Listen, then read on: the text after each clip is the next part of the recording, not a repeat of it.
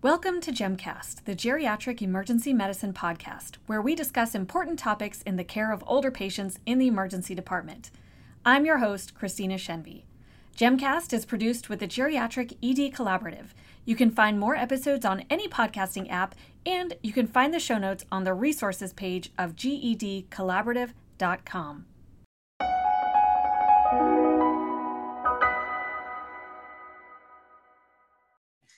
Hello, welcome back to GEMcast. I'm excited to be here with two phenomenal guests. Danya Khuja, who has been on GEMcast before, and she's an emergency medicine physician who loves elderly patients and is very active in the geriatric EM community. And then a new guest today, Deborah Eagles, who is an associate professor of emergency medicine at the University of Ottawa and does research in delirium. And today we're going to be talking about a paper that they co-wrote called Acute Brain Failure in Older Emergency Department Patients. And this came out just in 2021 in the emergency medicine clinics. And I love this because it gives a different slant to delirium. We've talked about delirium before on GEMcast, but now we're going to think about it a little bit differently as acute brain failure. So Danya and Deborah, welcome to GEMcast. Thanks. It's a pleasure to be here. Now, delirium is something that we've talked about before on GEMcast, but we've never used this phrase of acute brain failure. So maybe you could start us off talking about what you mean by acute brain failure and why we're talking about it here. So I think we use the term acute brain failure because it grabs the attention a little bit more, but ultimately we are talking about delirium. And it's so important for clinicians to understand this medical emergency because it is common and it's associated with significant patient morbidity and mortality. So in fact, 1 in 10 patients that are 65 years and older in the emergency department have delirium. And these patients are more likely to be admitted to hospital, admitted to ICU, have longer hospital length of stay, be discharged to a higher level of care, and have increased risk of death. Not only that, it's extremely psychologically distressful for both the patients and their families. And there's mounting evidence that it results in adverse long-term outcomes. Delirium has been shown to persist up to 12 months in up to 50% of patients and is known to be a risk factor for subsequent cognitive and functional decline. Finally, the financial impact of delirium is huge.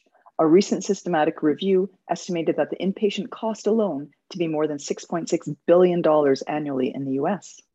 So from all of the stuff that Deb talked about, we can see how delirium is such a horrible, horrible thing with a lot of downstream effects. And I think that maybe if we call it acute brain failure a little more consistently, people will start taking it more seriously and actually start looking for it and treating it and addressing it in the way it deserves.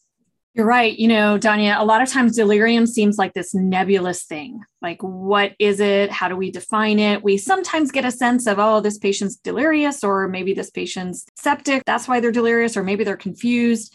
And so it seems very nebulous and therefore easier to kind of compartmentalize away from our thought process. Whereas if you say acute brain failure, well, that connotes a sense of urgency. So why don't we start first defining what exactly is delirium? Well, delirium is a psychiatric diagnosis classified by the American Psychiatric Association as a minor neurocognitive disorder. Now, most of us know from med school sort of the key diagnostic criteria, and there are 5 of them. So there needs to be a disturbance in attention and awareness, and that's normally characterized by a reduced ability to direct or focus your attention onto a conversation or your environment. The second criteria is that this change typically occurs over a short period of time, and it does fluctuate throughout the day. And finally, in addition to disturbances in attention and awareness, we should see other disturbances in cognition, such as memory deficits, disorientation. Oftentimes there may be hallucinations, that, patients picking in the air, that sort of thing. The fourth criteria is that it cannot be better explained by another pre-existing condition. And finally, that there's evidence that the disturbance is a direct physiological consequence of another medical condition. That's interesting because in reconciling the two things you said, first of all, it has to develop over a short period of time. But then, as you mentioned earlier, it can persist up to 12 months in up to half of the patients. So when we see the patient, for example, maybe on a second or third visit after their delirium development, it may be that they've had it for some time, but the actual initial onset was over a short period of time. So now let's think about it from a physiological standpoint. Why does delirium happen? So if we think about it like any other organ failure, so for example, like a heart failure patient, it's going to make so much more sense.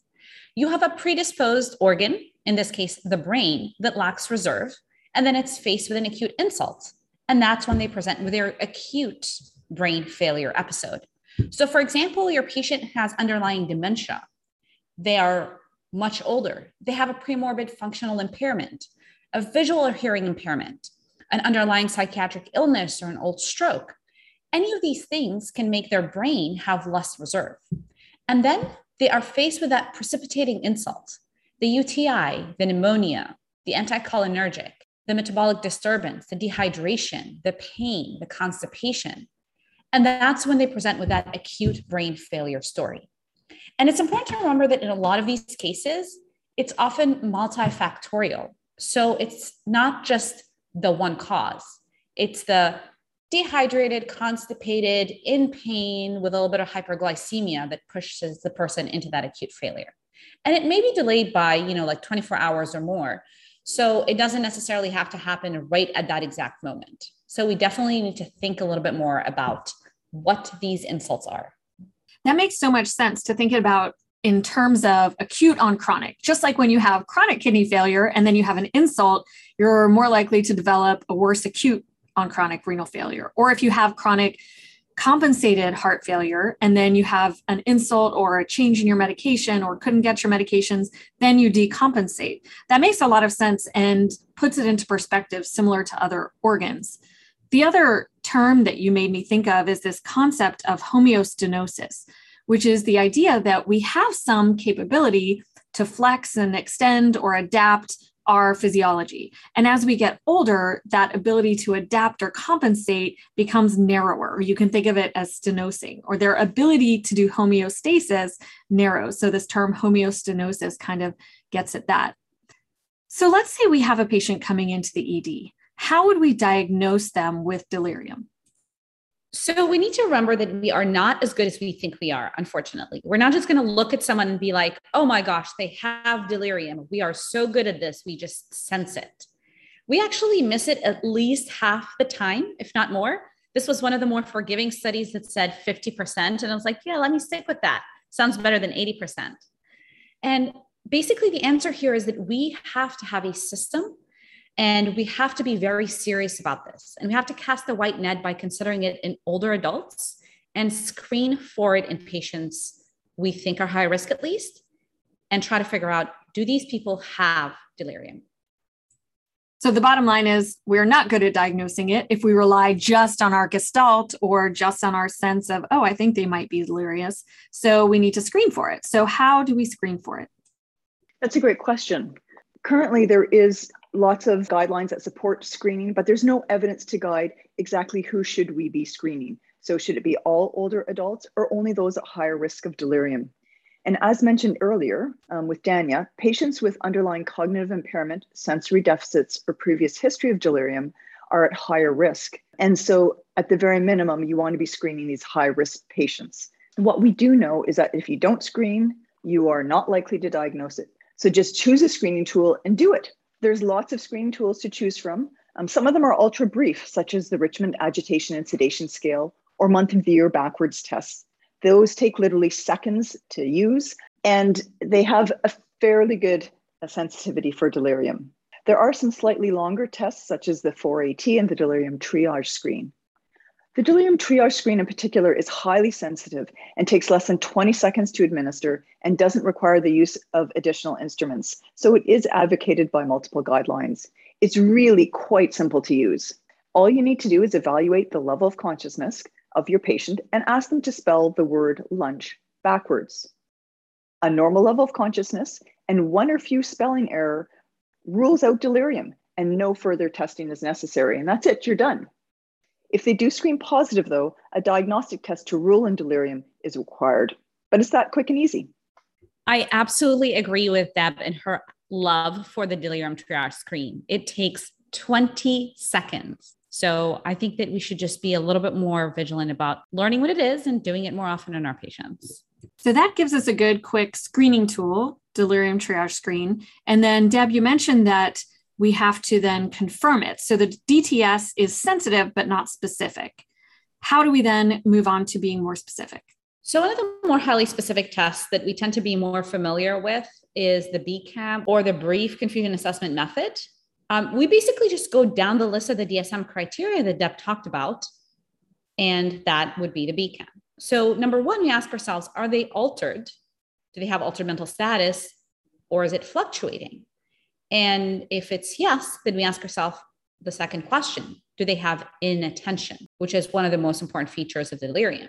So for example, that's where the, naming months backwards or whatever, which we probably have already done in the delirium triage screen, where they would spell backwards. So if they have more than one error, then we ask ourselves, well, okay, do they have an altered level of consciousness? Something like the Richmond Agitation Sedation Scale would be helpful here, where we'd look at them and say, okay, well, are you hypoactive or hyperactive? And then if they are altered, then we're good. Now we know that they have delirium. They have the altered mental status, fluctuating inattention, and altered level of consciousness. Well, if their level of consciousness is not altered, then the other feature that could kind of take its place would be disorganized thinking.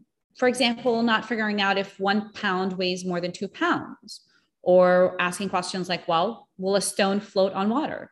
Or just even noticing a pattern of disorganized thinking during the conversation. And if there are any errors in that or any issues with the disorganized thinking, then that would score you positive for the BCAM, and the patient would be diagnosed with delirium. So there are a couple of helpful hints that we can talk about. I think one of the most important things in determining altered mental status is really understanding the patient's baseline. And I cannot emphasize this enough. Very few people, there are some, but very few people come in and say, oh yeah, I've been more confused. Oftentimes, they're sent in from either family members or a facility. And it really is getting that collateral history to understand what their baseline is, so that we can say, yes, this is a change from their baseline. It's particularly, difficult in patients that come in with a history of dementia. Because the spectrum of dementia can be so large, we don't really know where they are on that spectrum. And the confusion that we see in front of us, is that new or is that pre-existing? And so collateral history is really the key. Now, oftentimes, as we all know, when they emerge, we can't get that collateral history. It's the middle of the night. No one's picking up the phone. And so if you can't get collateral history, you have to assume that this is new altered mental status, and they have to score positive on that feature. For inattention, one of the key things is that if they perseverate on a month, or it takes them longer than 15 seconds to come up with the answer, that essentially is considered an error. So you can move on from that. Altered level of consciousness, I think, is pretty easy to score. And so if they are interacting in the way that we would typically interact with any of our colleagues, then you would say that, yes, they've got a normal altered level of consciousness, and that's it. But if there's any alteration from that, essentially they're altered, whether it's that they're a little bit sleepier or they're a little bit more distracted. Either hypo or hyper levels of consciousness will constitute a positive score for that test. And then with disorganized thinking, sometimes when I'm asking the patient, I find it a little bit difficult because, and I preface it with, you might find some of these questions easy, and some people find them hard, because for patients that find them easy, sometimes, they think, why are you asking me this silly question? And for patients that find them hard, they're a little bit embarrassed because they have a bit of insight to think, I should really know this. And then they get very defensive. And any incorrect answer or refusal to answer is considered positive. Those are great tips. And I have to reiterate that getting collateral is so important. And the sooner that you can call the facility that the patients came from, the better. Because if you wait more than 10 minutes, then no matter what, you're going to get somebody on the other line who says, oh, the person who was taking care of that patient, who knows that patient and sees them every day, is no longer here. I just met the patient 2 minutes ago. So calling as soon as possible to get that collateral information is so helpful. So now we've used the DTS to screen because we know Gestalt is just not good enough. And then we've used the BCAM to confirm, yes, they have delirium. Now what do we do? So we start with a thorough history and a physical exam to uncover those precipitating insults that we talked about. As you ladies mentioned, collateral history is of utmost importance. And then the other one is medication history. So whether they can tell you their medicines, have a list of the medicines, or to have a big bag full of medicines, including all of those over the counters, definitely take a look at that, because your answer might just be in that big bag of pills. All patients must be fully undressed, because sometimes for a multitude of reasons, they may not tell you about that cellulitis patch or that abscess on their thigh, or these medications that they forgot to tell you about in their other pocket. So definitely be as thorough as humanly possible with these patients. Now, I have to put in a brief plug for the ADEPT tool, which is something that a group of us created in order to help the bedside physician, nurse practitioner, nurse who is dealing with a patient in front of them. And it's accessible at acep.org/ADEPT, ADEPT. And it walks you through an evidence-based approach to delirium in which you assess, diagnose, evaluate, prevent, and treat. And so I'm not going to go through all of that here, but one of the questions that often comes up is, well, what testing should we do? Does everyone who's delirious need a full lab panel, a chest x-ray, a CT, total body MRI, and a lumbar puncture? Or how do we exactly, and I'm being facetious, but how do we tailor our workup while still casting a broad enough net, knowing that there are many, many different potential causes of delirium? So our diagnostic investigations really need to be guided by our comprehensive history and physical exam. Although it must be acknowledged that it's not uncommon that there often is no clear precipitant. And in those cases, we tend to take a little bit more of an empiric approach, ruling out common causes of delirium, such as infection. So a typical delirium workup would include standard blood work, including CBC, glucose electrolytes, extended electrolytes, renal and liver function tests, TSH, and an ECG. Now, our infectious workup could include a chest x-ray, a urinalysis, and an LP if indicated clinically. Now, we could have a whole discussion about the interpretation and management of urinalysis in this patient population. It can be quite contentious, as we know that older adults, there's a very high prevalence of asymptomatic bacteriuria. However, urinary tract infections are a common cause of delirium, so it's a little bit of a catch-22. If the patient has urinary symptoms, it is much more clear-cut. However, in the presence of a positive urinalysis without symptoms, you really want to avoid premature closure and continue to look for another source of delirium. CT head is warranted in those with significant depression level of consciousness, new focal neurological deficits, history of head injury, fall, and to be considered in those patients that are anticoagulated. So you mentioned that checking the urine can be kind of a catch-22. And this is something we've talked about before, that yes, UTIs can cause delirium or urosepsis, but so many of our older patients have asymptomatic bacteriuria all the time. All that to say, I think we need to coin a new phrase, which is the clean catch-22. That's all I have to say about that. I love it. There's our phrase for the day. Our clean catch-22. How long have you been waiting? How long have you been It waiting? was like 10 seconds. I was waiting while she was talking to bring that up. Well, okay, so now, Deb and Danya, we have diagnosed it. We've done a thorough history and physical. We've undressed them. We've gone through all their medications and potential changes. We've done a tailored yet reasonably comprehensive workup. How do we then treat these patients? How do we make their delirium get better, or at least not make it worse? So it really depends on the cause. If they're having an infection, treat it. If they're dehydrated, give them fluids. If they're in pain, give them pain medicine. So treat the cause is your number one way to try to help it get better and prevent it from getting worse. But there's also a whole bunch of like non-pharmacological things that we can do to prevent that worsening of delirium. And to do this crazy, crazy concept, which we don't talk about enough in the emergency department, which is prevent a bad thing from happening. So if a patient comes in without delirium, but they're predisposed, and we try to do some of this non-pharmacological stuff for them, then we'll be able to be preventing that delirium from even starting to begin with in our ED, and then hopefully also while they're in the hospital admitted. So it's simple things like make sure the patient has their glasses and their hearing aids, decrease the noise. If it is daytime, then let them have light in the room. And if it's not daytime, then turn off the light in the room. Allow people who are familiar to the patient to be at the bedside. So their family member, their loved one, their friend, their caregiver, someone. Have a clock that's actually visible and the correct time. because I'm pretty sure that if anybody here practices in emergency departments like the ones I'm in, there's always that one random clock that's on some just like completely bizarre time. And it's not like it stops. Nope, it's working and keeps going. And you're like, wait, was I in that room for 6 hours? So please don't put that for your delirious patient, because it's just even more confusing. If you're able to put in like a little whiteboard with like so that you can write the date on it or the name of the people who's with them, that would also serve as a frequent reminder. And then just try to make it as normal as possible for them in the ED. So if they're able to ambulate at home to go to the bathroom, then let them do that. Let them ambulate with supervision to toilet themselves if they can. If they take home medicines at a certain time and there's no medical contraindication for that, then let them. If it's time for them to eat, then let them. And given this logistical craziness that we've been in with people not being allowed or able to have their family at the bedside, then video recorded messages or video chats are the next best thing.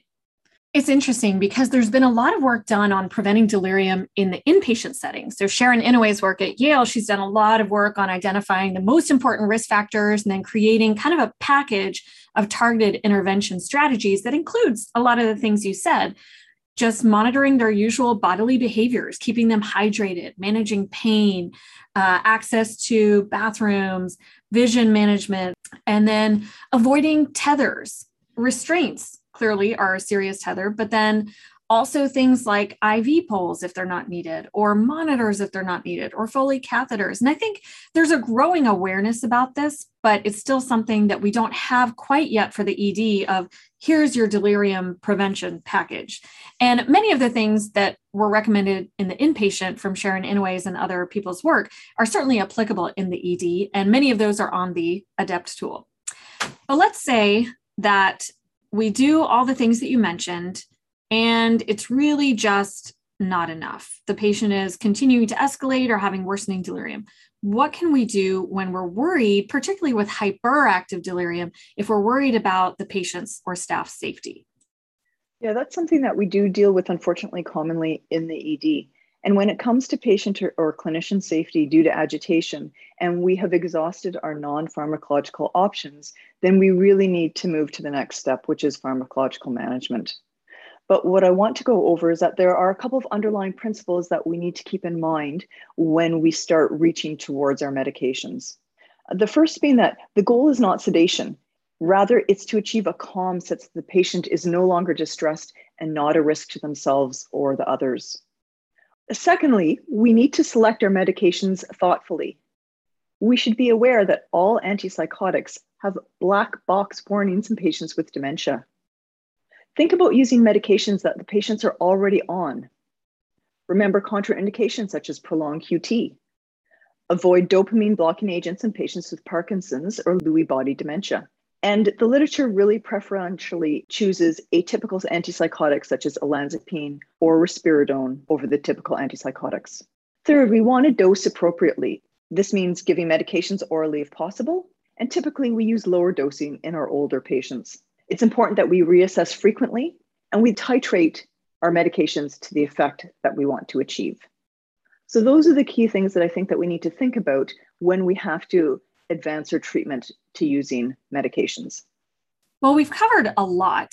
And for those of you who are working in the ED, which is most of the listeners, and maybe who are not necessarily delirium researchers, we hope that this has given you a practical approach to how you can approach screening, identification, management of delirium.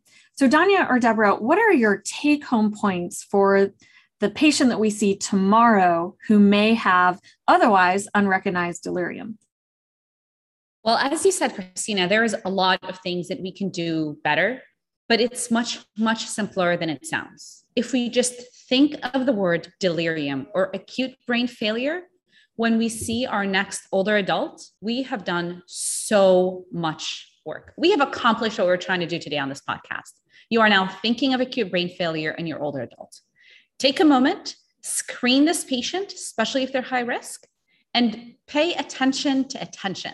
If they're not paying attention to you, all right, well, maybe it's because you're a little boring, but most probably it's because they have underlying delirium. So take that moment, think about it and ask yourself, does my patient have acute brain failure? If you've done that, then you have done so much better for this patient than you would have otherwise. Couldn't have summarized it better. I like that. So pay attention to attention. Think about using the term acute brain failure, because that just alerts us that, hey, this is an acute on chronic problem with end organ conditions, the organ being the brain. Use a tool like the ADEPT tool to go through systematically and think about what could be causing it, how to screen for it, how to diagnose it. Cast a broad net, but really first do a thorough history and physical and get that collateral from people who know the patient at baseline. Remember, there's the clean catch 22 that the urine does not hold all the answers to what you seek in life, but sometimes it does have the answers. So I personally think it's worth checking. And then try to prevent as much as possible by normalizing the patient's bodily functions, fluid status, pain management, etc. And when needed for agitation and safety risks, be really thoughtful with those medications that you pick. Well, Deborah and Danya, thank you so much for being on GEMcast. It's a pleasure to have you, and I look forward to talking with you again in the future.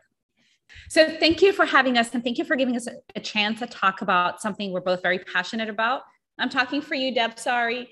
But acute brain failure, definitely important for us as physicians and for our patients. So thank you for giving us a chance to talk about this. Thank you for listening to this episode of GEMcast. You can connect with me on Twitter with the handle @GEMPodcast. You can also navigate over to gedcollaborative.com for more resources on the care of older patients.